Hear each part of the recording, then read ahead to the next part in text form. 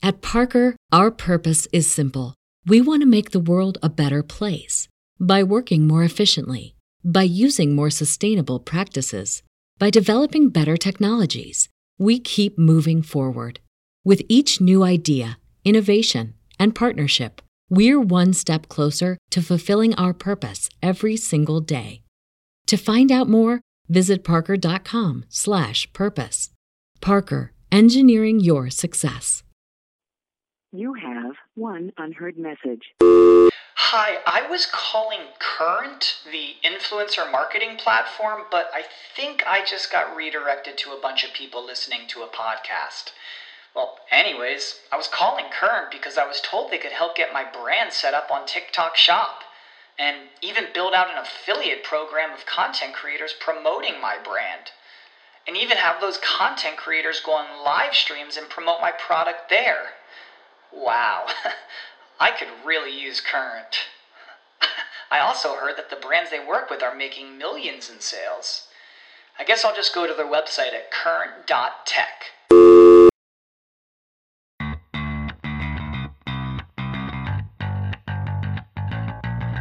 Coming to you live from downtown Detroit, this is Benzinga's PreMarket Prep. With your host, Joel Elconin.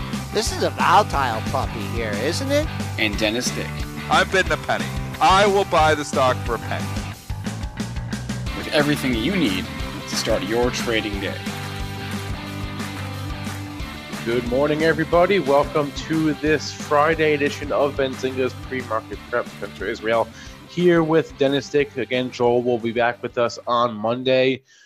Well, today is going to be a very interesting and important day, I think. Today is the first real test of this rally we've had dating back to early November, mid-November. The first real test of that coming today. Turbulence in Iraq. We'll talk about that and the reactions. There are a lot of them across the market here. S&P futures are down 1%. Gold is up, as you'd expect. Oil is up. Bitcoin up 6% this morning. Lots of stocks volatile off of these headlines. The defensive names, we know that. The airliners, so a lot to get to on our show. There is some other news, but this turbulence in the Middle East and in Iraq is going to be the dominant theme of the day here. We will be joined at 8:35 by our guest, Chris Temple, who's editor and publisher of The National Investor. But again, like I mentioned, the theme of the day is reactions to the overnight news about a U.S. bombing in Iraq. So let's bring Dennis on. Dennis, good morning. I imagine it was a volatile after-hours session for you. You know what? It wasn't. It was funny. It was very quiet because most of this happened after 8 o'clock when SPY is closed. So the futures, if you're a futures trader like Mr. Jeremy Newsom out there, if you're listening, Jeremy, good job last night. I know he was taking a short on this news, but I shut her down at 8 o'clock, and the futures were absolutely doing nothing. I heard about some bombings right before the 8 o'clock close was coming through, that there was some bombings, but you think bombings over in the Middle East isn't nothing uncommon.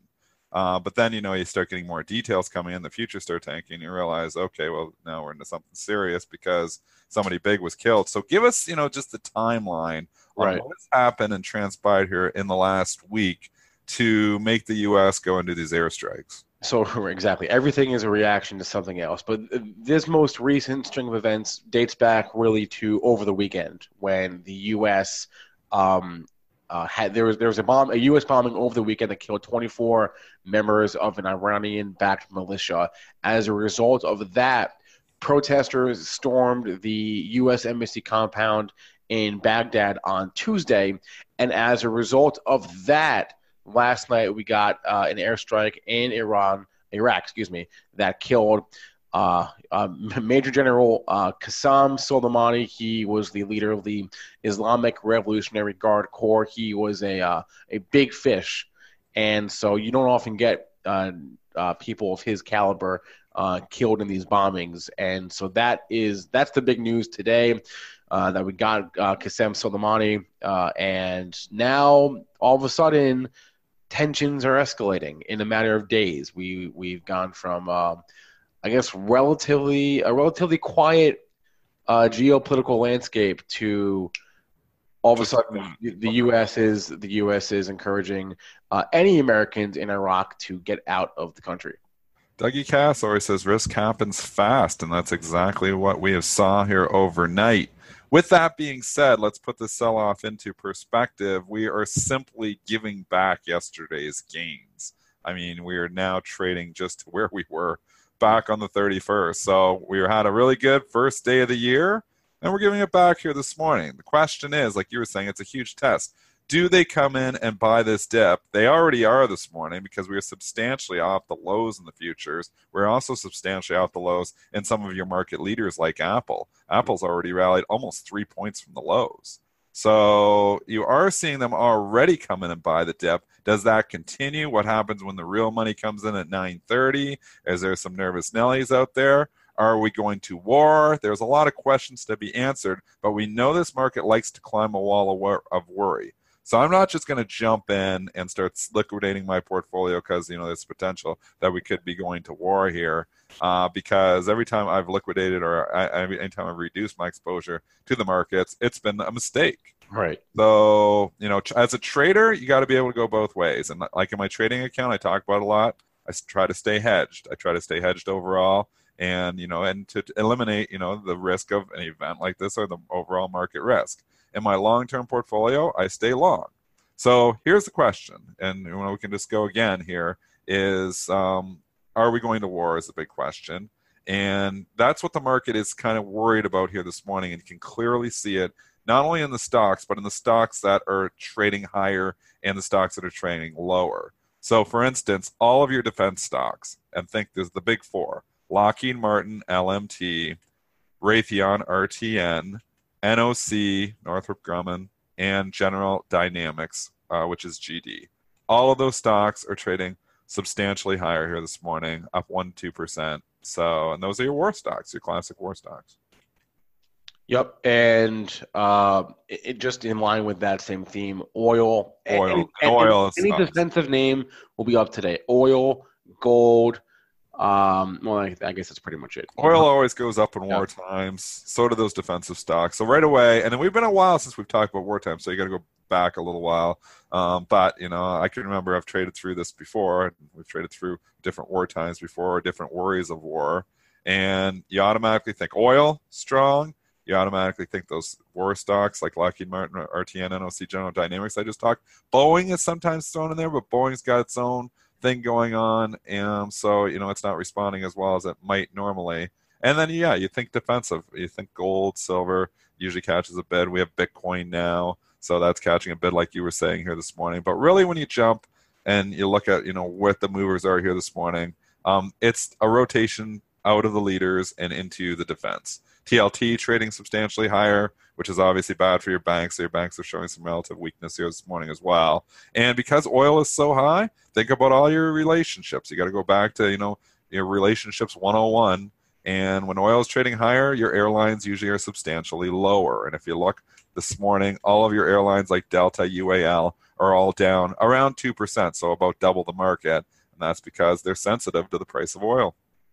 So the question now, Dennis, is I guess you already asked it, but what happens when the real money comes in at 9:30? Yep. And how I guess will they buy this dip? And you were saying on the pre-market show we're already off those lows, right? So we are. To an extent, we have already bought the dip. We'll bring up the S&P futures and we'll just see, or other if you want. I've got SPY. I'm like you. SPY's fine too because we can see it. Yeah, and you can see, we were down under 319. We're 20 handles, so you can just take, quickly if you want to do the math, 10 points on SPY or 10 points on the futures is a point on your SPY. So you can just relatively say, we're almost 20 handles off the lows here on the overnight lows. So we've already got back a third of the losses, and we're working on trying to get back more here. So actually, I think we probably even got more than that back. So it's a substantial bounce here already. Apple, bring up the Apple chart because this one has been a market leader, and this is something they look at. And yes, there is some analyst commentary here on Apple, probably helping it here this morning, but I don't know if that's right who sold it at 285 this morning. If somebody did that, give your head a shake. But I do see that it looked like it ticked down to 285 right at the 4 o'clock open. I don't know if that was just a bad print, but if we strike that trade, you can see it was trading the 294 handle. We're already back in the 298 handle. So Apple's got 2/3 of its losses already back. So these money managers are coming in here already this morning and already buying the dip. So does that continue after 9:30? That's still to be determined, but this has been a hard market to battle from the short side. The shorts have had a rough time with it. Every time we get a little bit of a dip, the money managers has come right back in buying stocks. I don't know if it's different this time.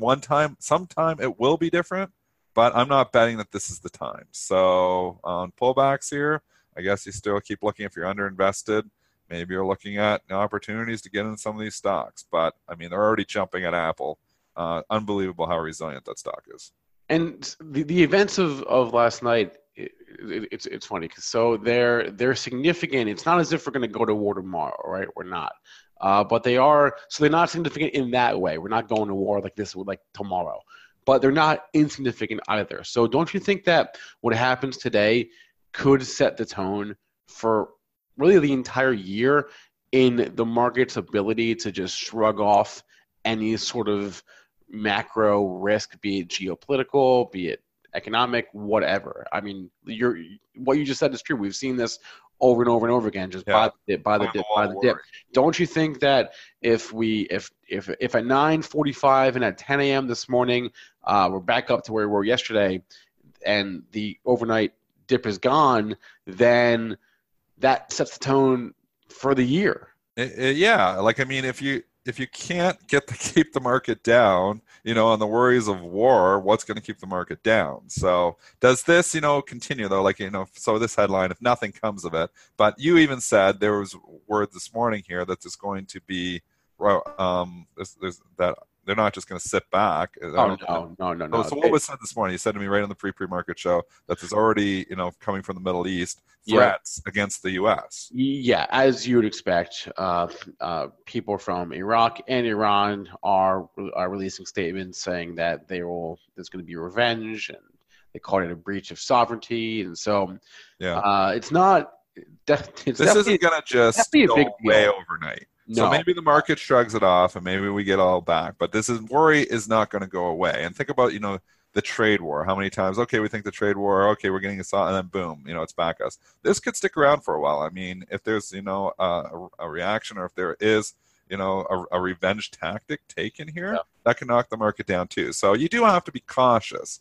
If you're fully invested and you're on margin, maybe it's the time to think about lightening up. But again, as an investor, as a long-term investor in the market, if you're looking at your retirement accounts, I don't even shrug at this. I just, hold on, because every time I've been nervous about the markets before, like I said, and I've sold stocks out of my retirement account, it has been a big mistake. We're at all-time highs, so it's obviously been a big mistake for everyone who's taken money out. So I'm going to hold the long-term stuff through this, but in the trading portfolio, I'll be a little cautious with the longs, but again, cautious with the shorts too. Am I coming in here and shorting stock when we're down 30 handles? It's been a losing trade every time for the last couple months you've done that. We had the one little sell-off there in late November, early December. 3 days later, they bought it right back. So it's hard to fight the tape. Trend is still intact. I'd say we get under that 320 SPY. It gets more interesting. So just from a technical basis, we went down there. We tested it this morning. We did bounce already there once. Let's see. Can we hold that 320.15? That's the low from the 31st, which is only 1 day ago. But we know we bounced significantly off that yesterday. So can we hold that low? 320 is the first test, I would say. As long as you're above that, bulls are still in control. Okay, what would you do with oil here? So the last time we got a big volatility event in oil was a selling opportunity. Was September. Yeah. When there was the airstrikes at the Aramco facility that knocked off half their production. Apparently, you knocked it offline, and within a few days, we were back to where we had been. So the market just shrugged that one off. So that being said, what would you do with oil here? Up what is it up? 3%? I can't. 1%. 3%. In my opinion, I'd sell it. I think this is a rally to be sold here. Yes, you get the relief rally. Yes, if the war times continue, oil will continue to rally here. It's a big pop, though, and you made a great point there back in September. We got the ridiculous pop in the USO. It was sold off, and within 2 weeks, it gave it all back.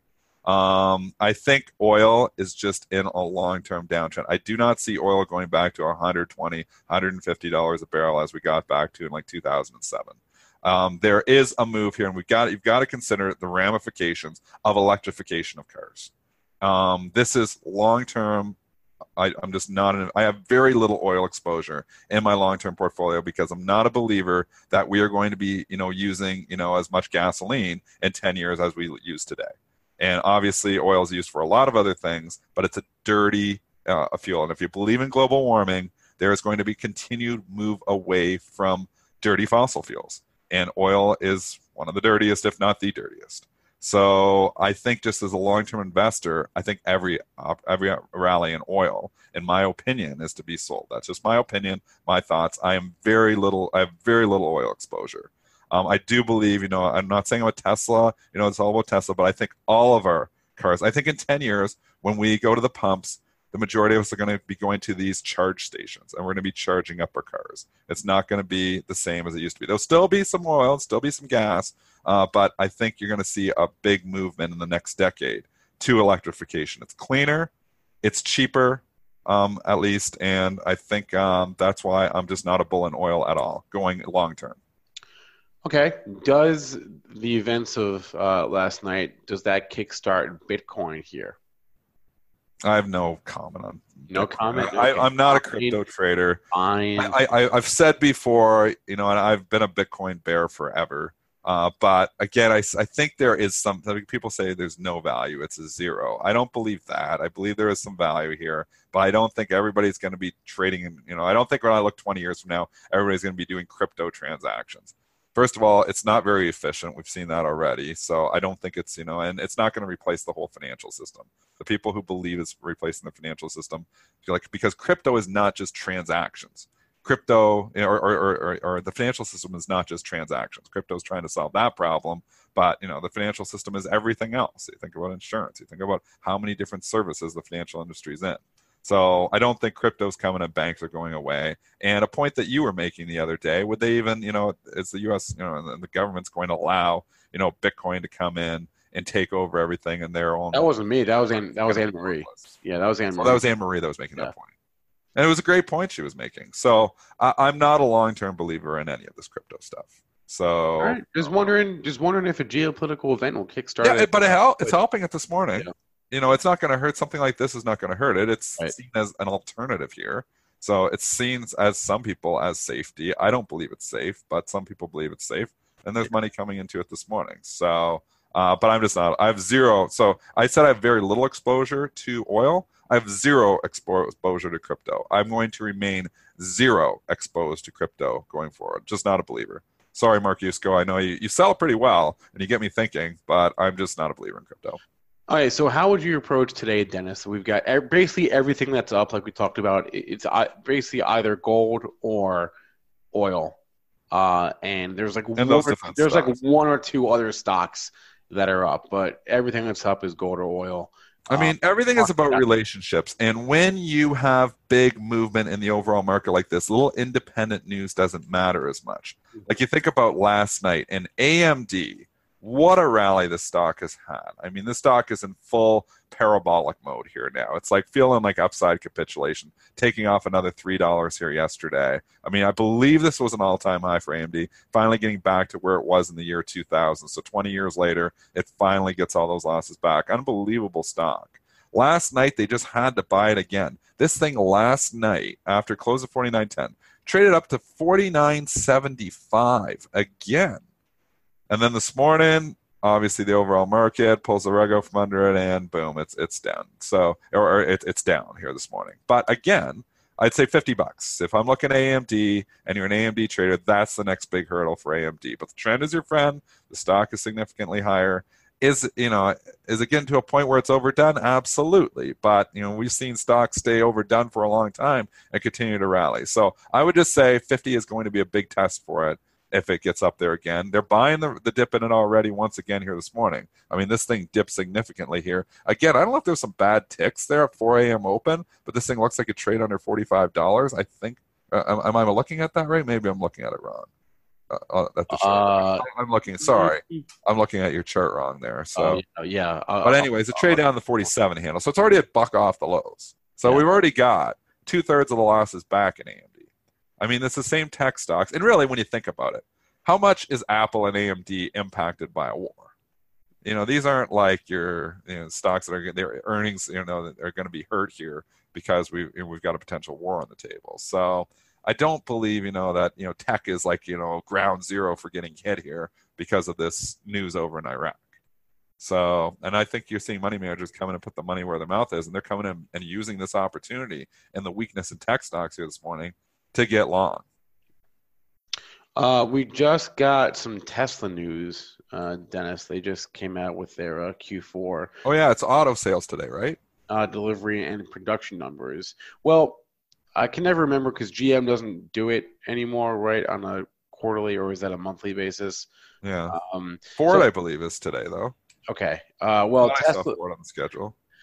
Tesla Q4 production almost 105,000 deliveries, 112,000. I believe the estimate for their deliveries was at 103, so they beat that figure there. Is that monthly or quarterly? This is quarterly. This is quarterly. So record Q4 deliveries and production in the quarter for Tesla. The deliveries number was better than estimates. And there we go. We are really bouncing around here. 435.31, the all-time high. That's your number, and then that's your line in the sand. We were down this morning again. If you show the chart, everything was getting hit here this morning. It has went green, Tesla, on these results. If it continues to ride, that's your first point of resistance. It's going to be the all-time high, which is 435.31. So keep an eye on that level. Yep, and then they reported that Model S and X production, 17.9 thousand cars. Model 3 production, just under 87,000 cars last quarter. Seems like a good number, but I don't know how you interpret that on a day like today of all days. So you're right, we're really bouncing around here.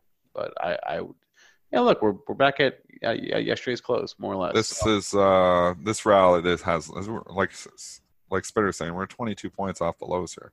I mean, we've gotten half the losses back already. It's 8:20 in the morning, and they've already used this. Like every dip is just so hungry. The money managers are so hungry for any dip, and they get this 45-point sell-off overnight, and they're just licking their chops. Now it's only a 25-point sell-off. I mean, it's amazing how often these dips get bought. And again, the buy the dip. That has been the best strategy for the last decade. Continues. It's working here again this morning. Whether it continues to work, I don't know here today, but it's working so far. So that tells you that, and actually, by the way, because it's the Friday after New Year's, I mean, is real money even in the market? That's a good point you're making too. Are people even back from their No, I don't think so. Kramer was just tweeting out, and I don't know where he is. It looks like someplace tropical, like Hawaii or something. But I mean, so he's still out. I mean, the big day where Joel Conan, all the big money is still not here. Joel's not here. The big money is the little guys that are actually, no need to. We need to, Right. we need these to trade every single day to pay our bills. So, anyways, the big wigs are not here. They're coming back on Monday, so it's a good point. You're going to see real trading action, a lot more, of the big players coming in on Monday. So this is going to be an interesting weekend. What happens? Are people nervous? Do they want to be hedged over the weekend? Do they want to be long? Do they think the big money is going to come back with their buying shoes on Monday? All these questions to be answered. Are there going to be any ramifications here? Are there going to be retaliations? There's so many questions to be answered. But again, there has been a lot of questions in this market for the last couple of years, and the market has always climbed that wall of worry. Yeah, and the fact that this has happened so quickly, the first attack in this most recent chain of events was Saturday. The embassy was stormed, I believe, on Tuesday. So within a week here, we've escalated from 0 to 16. And that happens fast. That's not unusual, but it just kind of goes to show just how quick this can turn. Yesterday, everything was great. And we didn't even talk about this yesterday, but 1 year ago yesterday, Dennis, do you know what happened? Do you know what the big news of the day was 1 year ago? Apple. Yesterday? Yes, it was Apple. It was Apple. Because I didn't buy the stock that day, and I should have. It was Apple coming out with a profit warning. Their first in what was it, like 8 years? Yeah. Something crazy like that. Yeah. And They lowered their Q1 sales guidance last January, Yep. and look at that. Think about that. The start of the year on day 2, we have Apple issues a profit warning, and it trades down to a low of 142, and that was the low for the entire year. For the year. And then straight up for the entire year, and it has one of its best years ever, or at least in a long time. It's Apple doubled the year. Not quite straight up, but close. Yeah, well, we had a few pullbacks in there, but I mean, so there, right off the bat, you think, oh, it's going to be a rough year for Apple, starting the year like this. No, it was a great year for Apple. Yep. So that was a buying opportunity. So money managers might be looking at that too, thinking, a little pullback here in the market on day 2 of trading. Maybe we got to use this opportunity to get long because it sure worked last year. Hard to fight this bullish sentiment. And it's still out there. I mean, it's showing you the fear is already we had fear here overnight in the futures selling this around. Look where we've come back already. I mean, we're an hour before the open. We already got half the losses back. The market is just so resilient. That's what I'll just say. This is the most resilient market that we've had. But if you're looking and if you think we're coming back, think about what stocks were strong yesterday, because you're getting a significant dip in everything. So if you want to be long, buy the stocks that maybe were, the strongest yesterday. Think about Amazon. Amazon had a fabulous day yesterday. It was up, 80 points or something? It was up significantly at the close. How much was Amazon up yesterday? 60 points? Yep. What was the open there? Well, I'm just trying to look. It closed the previous day, 18.4. It was up 50, at least 50 points. So big move. And you're getting it's down 25 points here still. Maybe that's the stock you want to own. Maybe it's an Amazon that you're using to buy the dip.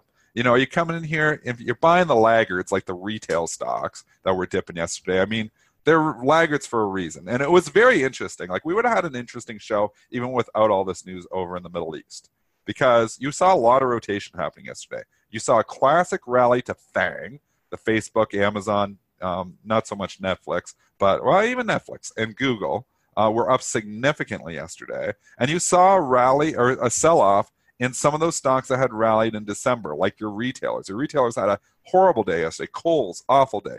Macy's, opened up, tanked all day. Nordstrom. And then you can just go into the other retailers as well. Retail had a really, really rough day yesterday.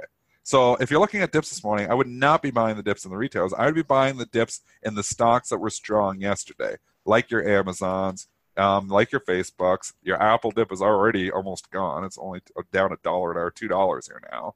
So, I mean, that's what they're going to come into, I think. What is going on? I just put out that GOOG chart, and is that what kind of a tick is that? Oh, that's just that's from yesterday close. So that's when you see these ticks at FINRA, and you see the price like that. That's a cross from the previous day's close. Okay. So it's probably late to report. So FINRA is an off-exchange trade.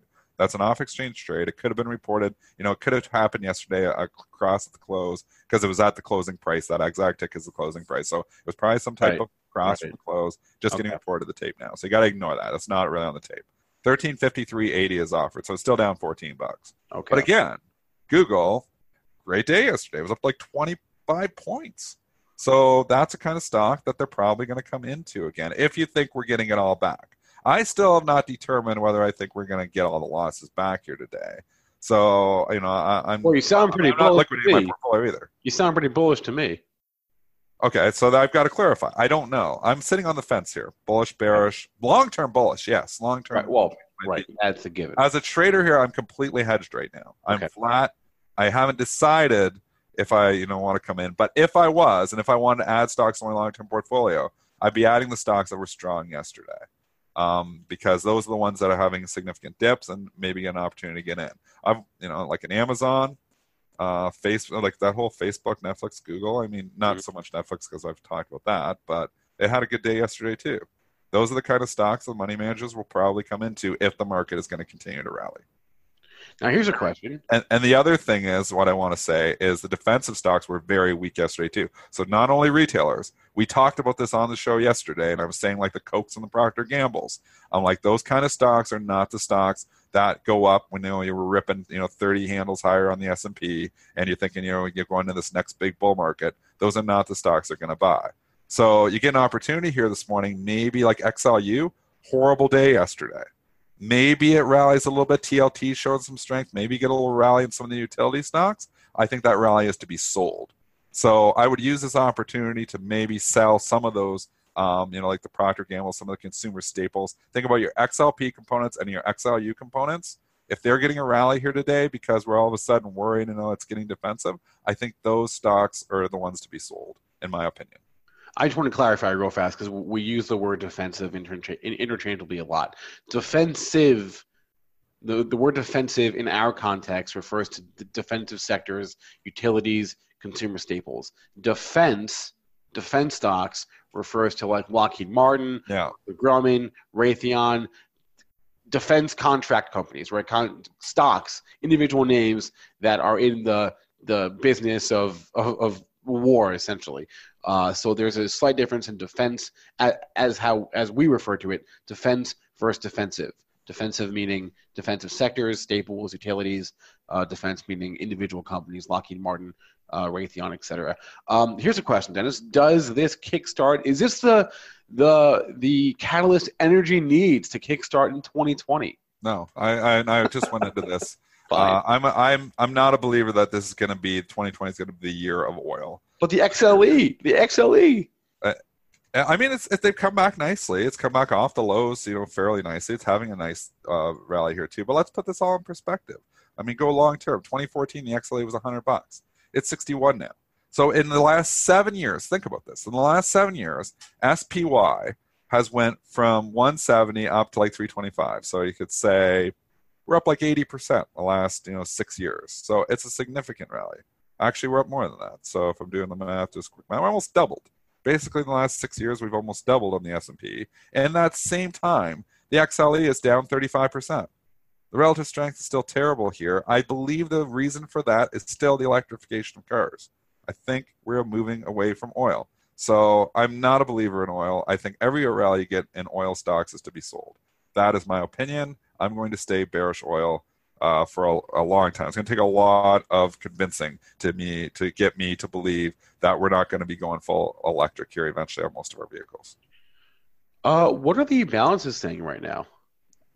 They're sell. They're mostly sell. So we can. They are sell. Okay. Yeah. Oh yeah. They're sells for sure. 233,000 sell in General Electric. GE, fabulous day yesterday. Wow, that really ripped, and it got right up to these big psychological whole numbers. $12. That's the next big hurdle for GE. But that's a classic. Okay, January effect when laggard stock. Maybe this is going to turn into a leader. So I'm not surprised that one shows some life in the last in the first week or two. Still not a long-term believer in GE though, so you're not going to get me that bullish. But short-term, on a pullback here, probably not a bad trade. Gets through 12, starts to open up again. But this morning, like I said, 213,000 to sell. The banks have selling balances because the TLT is so strong. Mm-hmm. Bank of America, 109,000 to sell. Citigroup, 42,000 to sell. Morgan Stanley, 47,000 to sell. Wells Fargo, 79,000 to sell. Banks are showing some relative weakness here. Oil stocks are strong. We've talked about them all morning. ExxonMobil, 92,000 to buy. That's obviously showing strength there as well. The other ones are mostly to the sell side because we're still down substantially here. So it's not surprising that you're going to get mostly selling balances when the futures are still down 28 points. All right, let's get to some other news such that it exists this morning because there is other stuff going on besides this macro war theme. Okay, what do you got? And you discussed retail briefly, Dennis. We do have one rating I want to hit this morning. Sure. Bank of America is upgrading L brands to buy. So obviously this will trade, like you said, this will trade with the rest of the market today, but an upgrade will help. I will not fade this. I don't believe in the L brands long-term story. I like the dividend, 6.67%, but I don't believe that lingerie is coming back into favor as much as it used to be. Obviously, Victoria's Secret's being one of the biggest, revenue streams for L brands. That being said, this has a potential to squeeze them a bit.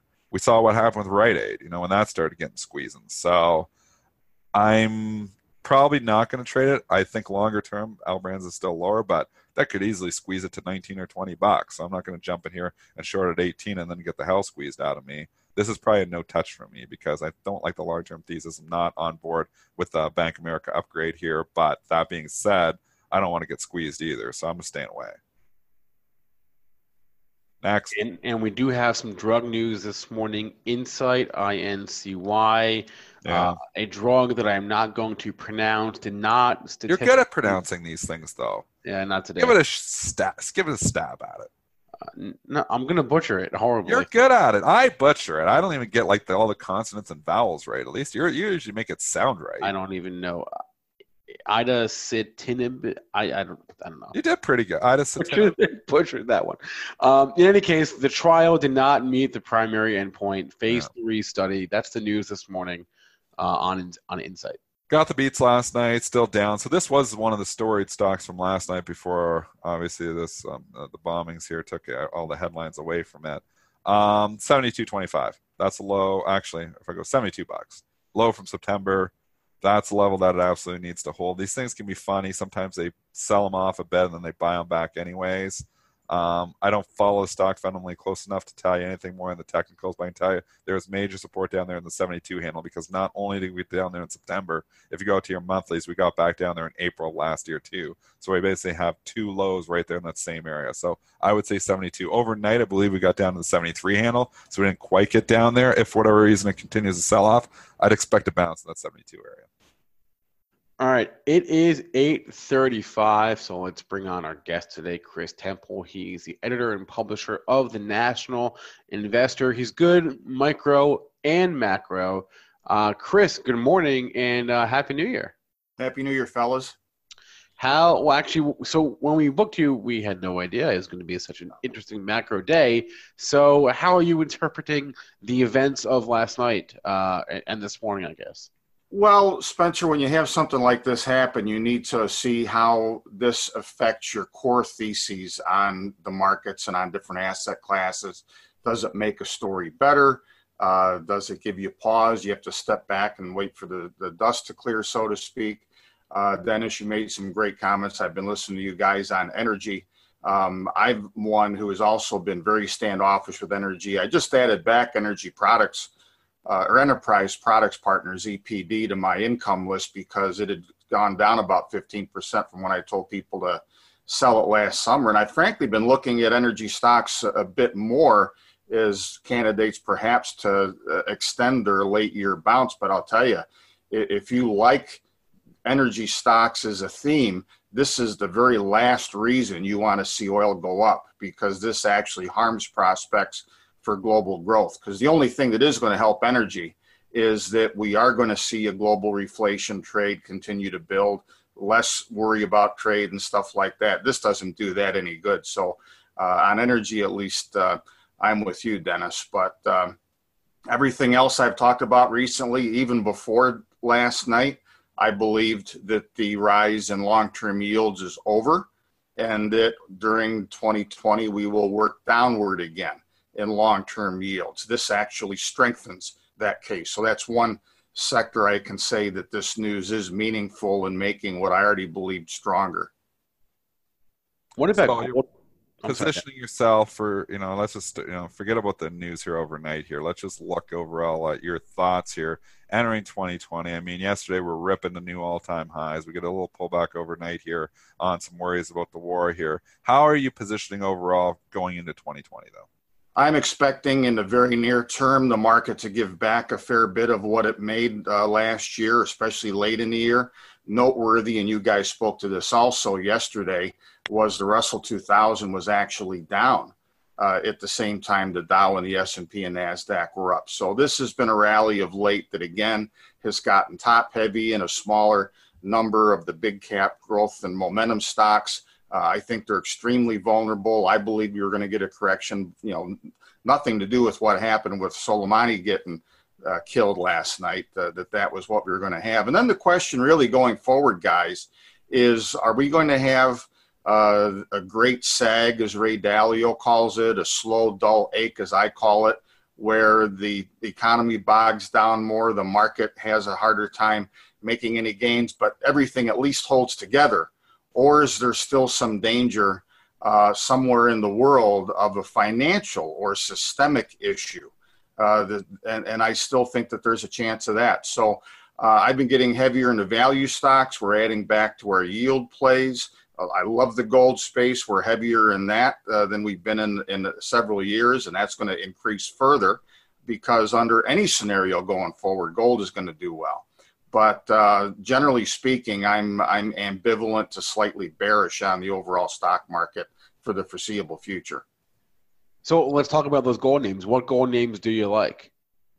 Well, as far as the average person is concerned, where they don't want to have to research a lot of companies, the standby or the fallback positions, if you will, are GDX and GDXJ, the two major unleveraged ETFs that are in gold stocks. Both of them have recently met their highs from this past summer.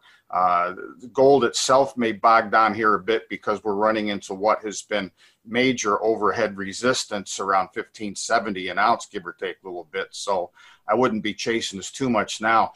But those are easy, no-brainer ways for people who are relatively unsophisticated about gold stocks to play it. Beyond that, as far as individual names, Spencer, you've got to ask yourself what is going to mean something business-wise to the sector going forward. If you're looking at exploration companies, who has the projects that are farther along than their peers that a BHP Billiton or a Newmont Mining or someone like that is going to want to buy? Because one of the underlying stories in the gold sector is that grades are falling. You've got what some people term as peak gold, where there's not enough new mine development on tap to meet demand going forward. And so, there's a million different little junior companies out there that have got a story to tell, and most of them are garbage. And in the past, you've known that a move in the gold sector is getting long in the tooth when garbage companies go up with the rest. We're not there right now by any means. But I think the one on this continent that has got to be at the top of anybody's list is Seabridge Gold. It's SA on the New York Stock Exchange, SEA in Toronto.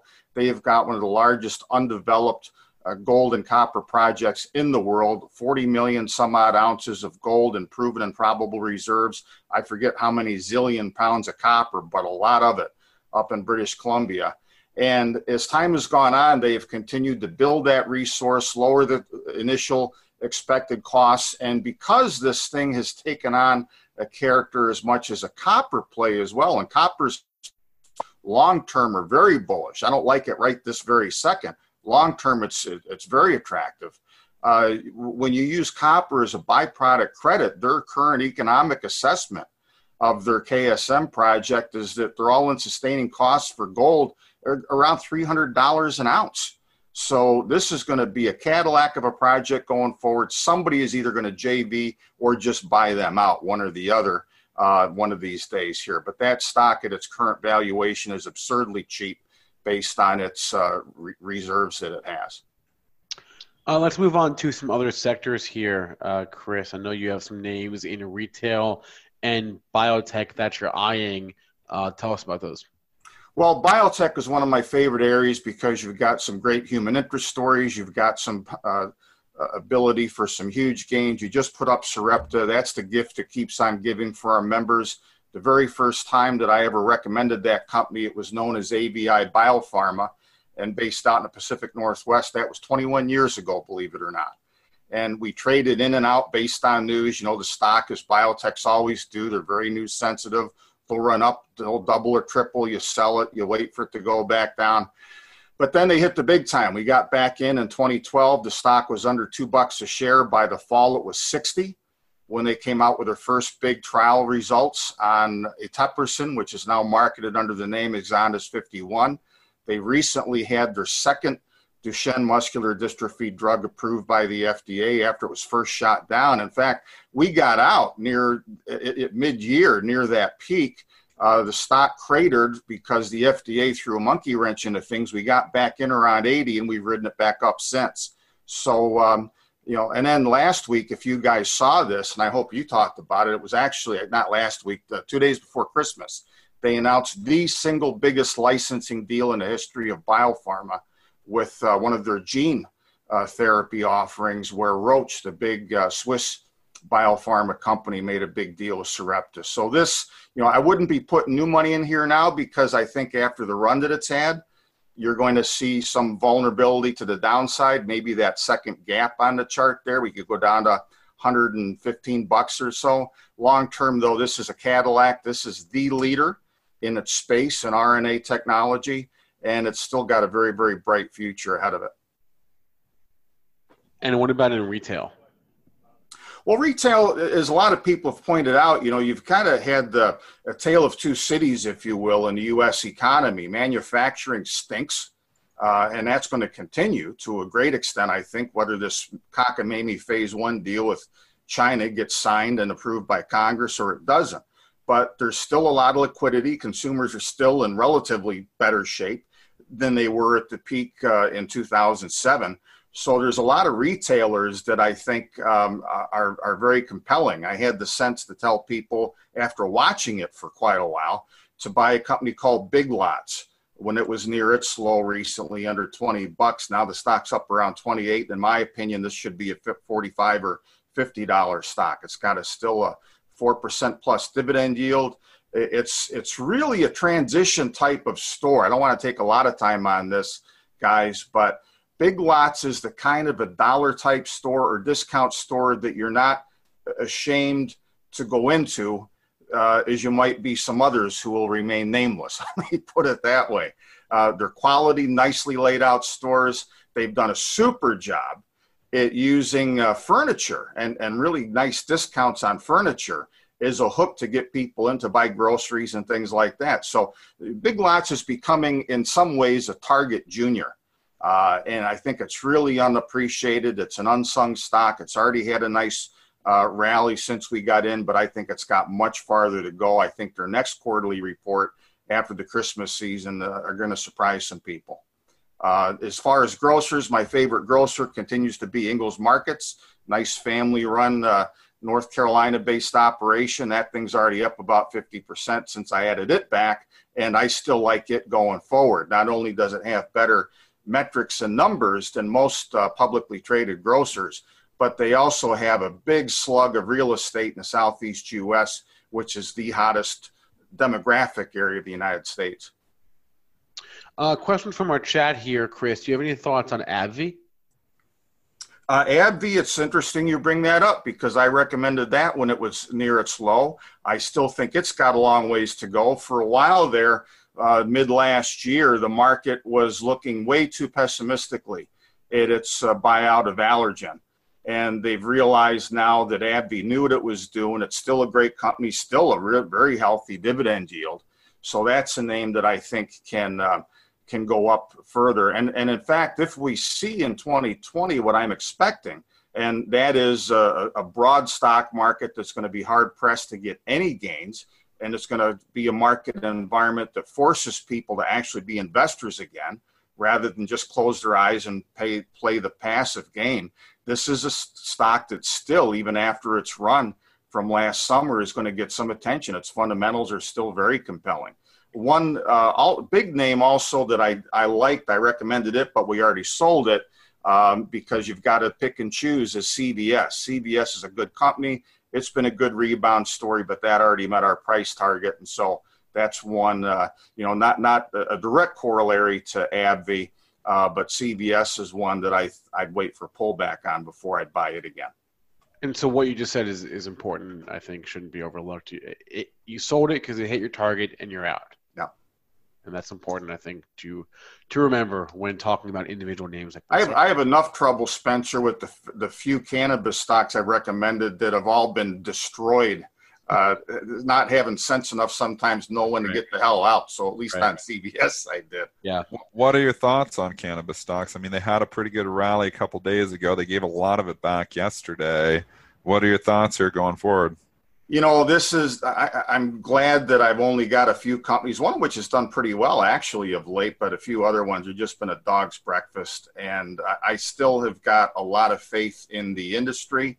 There's been a lot more growing pains than people thought. A lot of companies promised too much, ran into one kind of problem or another. This is an industry that's here to stay. I have no question about that. And I'm revisiting not only the few that I've recommended, but looking at some other possibilities. And more so, Dennis, in the corollary industries, who who are the companies out there that are going to help cannabis growers achieve better economies of scale and better competitive margins and whatnot against their peers. But, in an environment, and granted we're talking about government, but when the province of Ontario can lose their rear end with the state-run industry up there, it doesn't speak well for the whole industry, at least yet. So there's a lot more growing pains than I think people anticipated. Cannabis stocks, sadly, even though I think there's more substance, were kind of like Bitcoin for a while. People just bought them based on excitement and greed and the greater fool theory, and a lot of people got burned. A dog's breakfast. I like that. A dog's regurgitated breakfast, maybe. Oh, Chris, I almost forgot. Before I let you go, I want to hoping you can interpret this cartoon for us. Oh, yeah, I sent you that late last night or whenever, Spencer. This is going to be the underlying story for the Federal Reserve this year. Jerome Powell told us in 2019 that he was cutting interest rates 3 times as insurance because we had the trade war, we had uncertainty and all that kind of stuff. And in case anybody out there in our audience missed this, he recently changed the reasons for those 3 rate cuts. Now that we ostensibly have the trade war, at least a truce, and this phase 1 thing, such as it is, we don't know the details yet. And, Brexit is now going to be a fait accompli, although that still is going to bog down, I think, this year. Why is he not raising interest rates again? We've got the stock market as of yesterday at all-time highs. The U.S. economy is still meandering reasonably well. But no, now the chairman of the Fed has told us that he needs to get inflation pushed up. But here's the problem, guys. I wish we had time to talk about this in depth today. People have to understand inflation, not in 1970s terms, but in the terms that were first given us by the now late Paul Volcker when he did a 180 as far as how he ran the Fed along about 1982. And that is inflation first starts with asset prices. And the Fed hopes and policymakers hope that enough of that wealth effect trickles down to the real economy to help people service the ever-growing debts. So for people now looking at the Fed, for example, all this money that it threw at the repo market through the end of last year and saying, oh, gee, any minute now the predictions of the hyperinflationists who are saying that the dollar, we're going to be using wheelbarrows to carry our money around. We're going to see gold at 25,000 an ounce and all that kind of stuff. They kind of missed the boat. If you were looking for inflation, what about the S&P 500 from the bottom in 2009 going from 670 to 3,200 and change? What about the notion of value of derivative contracts back into the quadrillion of dollars globally, again, a new all-time high? The CLOs, the junk bonds, all the rest of it. If you were looking for inflation, we've had it for 10 or 11 years since the end of the financial crisis. And the Fed still is somehow to try and get us all servicing the ever-growing debt, trying to stoke more consumer price inflation, which for a variety of reasons ain't going to happen. It hasn't worked in Japan. It hasn't worked in Europe. It will not work here. The danger, as you see from that cartoon, is that as the Fed is trying to continue pushing on a string, generating more money creation and inflation, as they see it, the next reversal, such as we had in 2008, is what looms now. We don't know what's going to trigger it, but that is the next major move. Is not a big rise in inflation as we remembered it from the 70s. It's going to be another deflationary episode as all of these bubbles start to lose their air again. All right, Chris Temple is the editor and publisher of The National Investor. He's on Twitter at @NatInvestor. Chris, as always, thanks for your time, and we'll talk to you again later in the year. Take care, fellas. Thanks, Chris. All right. 8:52, Dennis, we do have an earnings report this morning, if you can believe it. Really? Yes, we do. Lamb Wesson, they make potatoes, right? You've seen them in the store probably. They reported Q2 EPS 95 cents. This is adjusted EPS, 95 cents versus an 84-cent estimate. Sales also beat at $1.1 billion versus $964 million. They also raised their adjusted EBITDA guidance this year. It's a good report for LW. Stock is trading higher here, $87. You have all those pesky highs that is trading above. If you are bullish of stock, you do not want to see it get back down below 86.59, which is the high of the move. You want to see it hold on to that. I don't know if this is a stock I'm piling into, even though the report is good. Again, a little bit defensive. Food stock. I'm in food stock. Yeah, it's kind of stock I'd actually probably be more inclined to sell. So it has hardly traded here this morning. I know it's a good report. Maybe it can give it a little bit of life for a bit, and it's been an awesome trend. I just think it's long in the tooth, and it's not. I don't think this is the kind of stock that's going to lead us in the next big bull market charge. So I have a hard time getting on the bull train on this one. I think that's a fair assessment. I don't think a potato company will lead the market. Been an unbelievable performer though, really, since the summer. Stock went from 60 to 87. But if you're buying it now, you're buying somebody else's profits. Yep. Speaking of unbelievable performers, or actually not anymore, but Wingstop, which has taken a haircut of late, is catching an upgrade this morning from Wedbush to outperform. Whoa, crazy trading day for that yesterday. I'm not sure what happened off the open, but did this have news or something? Because it went from 86 to 81 in a matter of... I did not notice this, so I'm just seeing this now for the first time. Mm-hmm. And the first 15... I didn't see anything. I didn't see anything. I don't know if there was a catalyst or not, but anyways, that's an unbelievable. So it came all the way back. Now it gets the upgrade. I think you get people nervous probably around yesterday's high. 86.99, so that would be the first stopping point on this upgrade. You get above that, you do have a level up at 88.59, and then you get into the 90 area. So you start to get a little bit thicker. It thickens up here. So there is room to 90, but again, that candle yesterday spooks me a bit. And that's pretty much it for the ratings. Very quiet, as you'd expect, on a Friday. Other headlines I want to hit real quick. ACOR.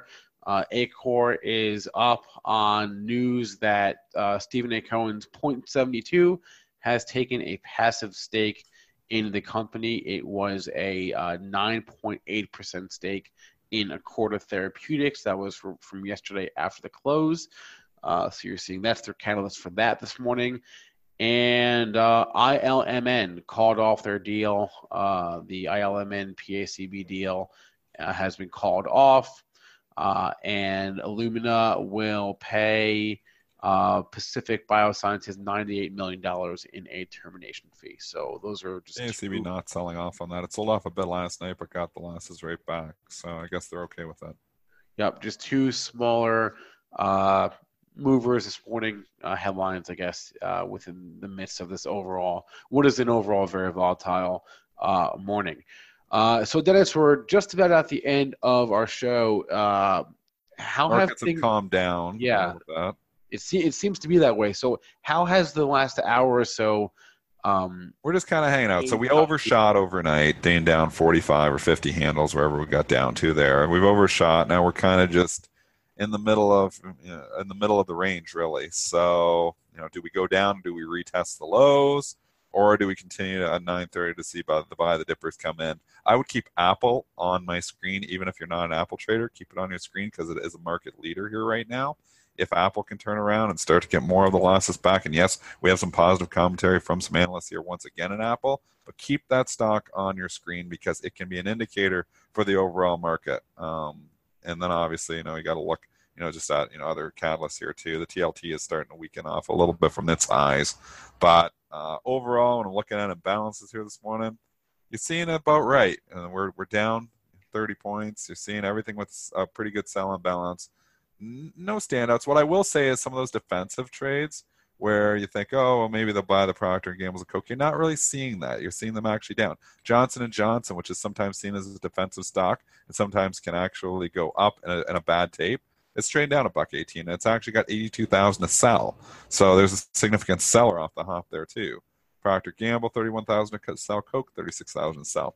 So you're not seeing that overall, whole XLP components holding up that well as sometimes you do see on these days. So I think the theme for me going forward is I look at what was happening yesterday before all this news hit the tape, And if I'm buying stocks, if I was going to buy stocks, I would probably be buying on the dips. I would probably be buying those ones that were leaders yesterday.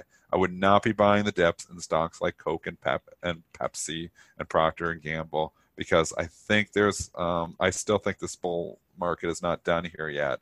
And I think these are stocks that are seen more as defensive, and they might show a little bit of life today. So that's why I'd almost be a seller of those rallies. XLU, same story. Ugly candle yesterday. Get some of those losses back today. I think you have sellers overhead. So I actually like XLU from the short side if it can rally here a little bit today. Dennis, don't look now, but Tesla is holding ripping up through to new all-time highs again. I guess you could say it stopped at 440 for now.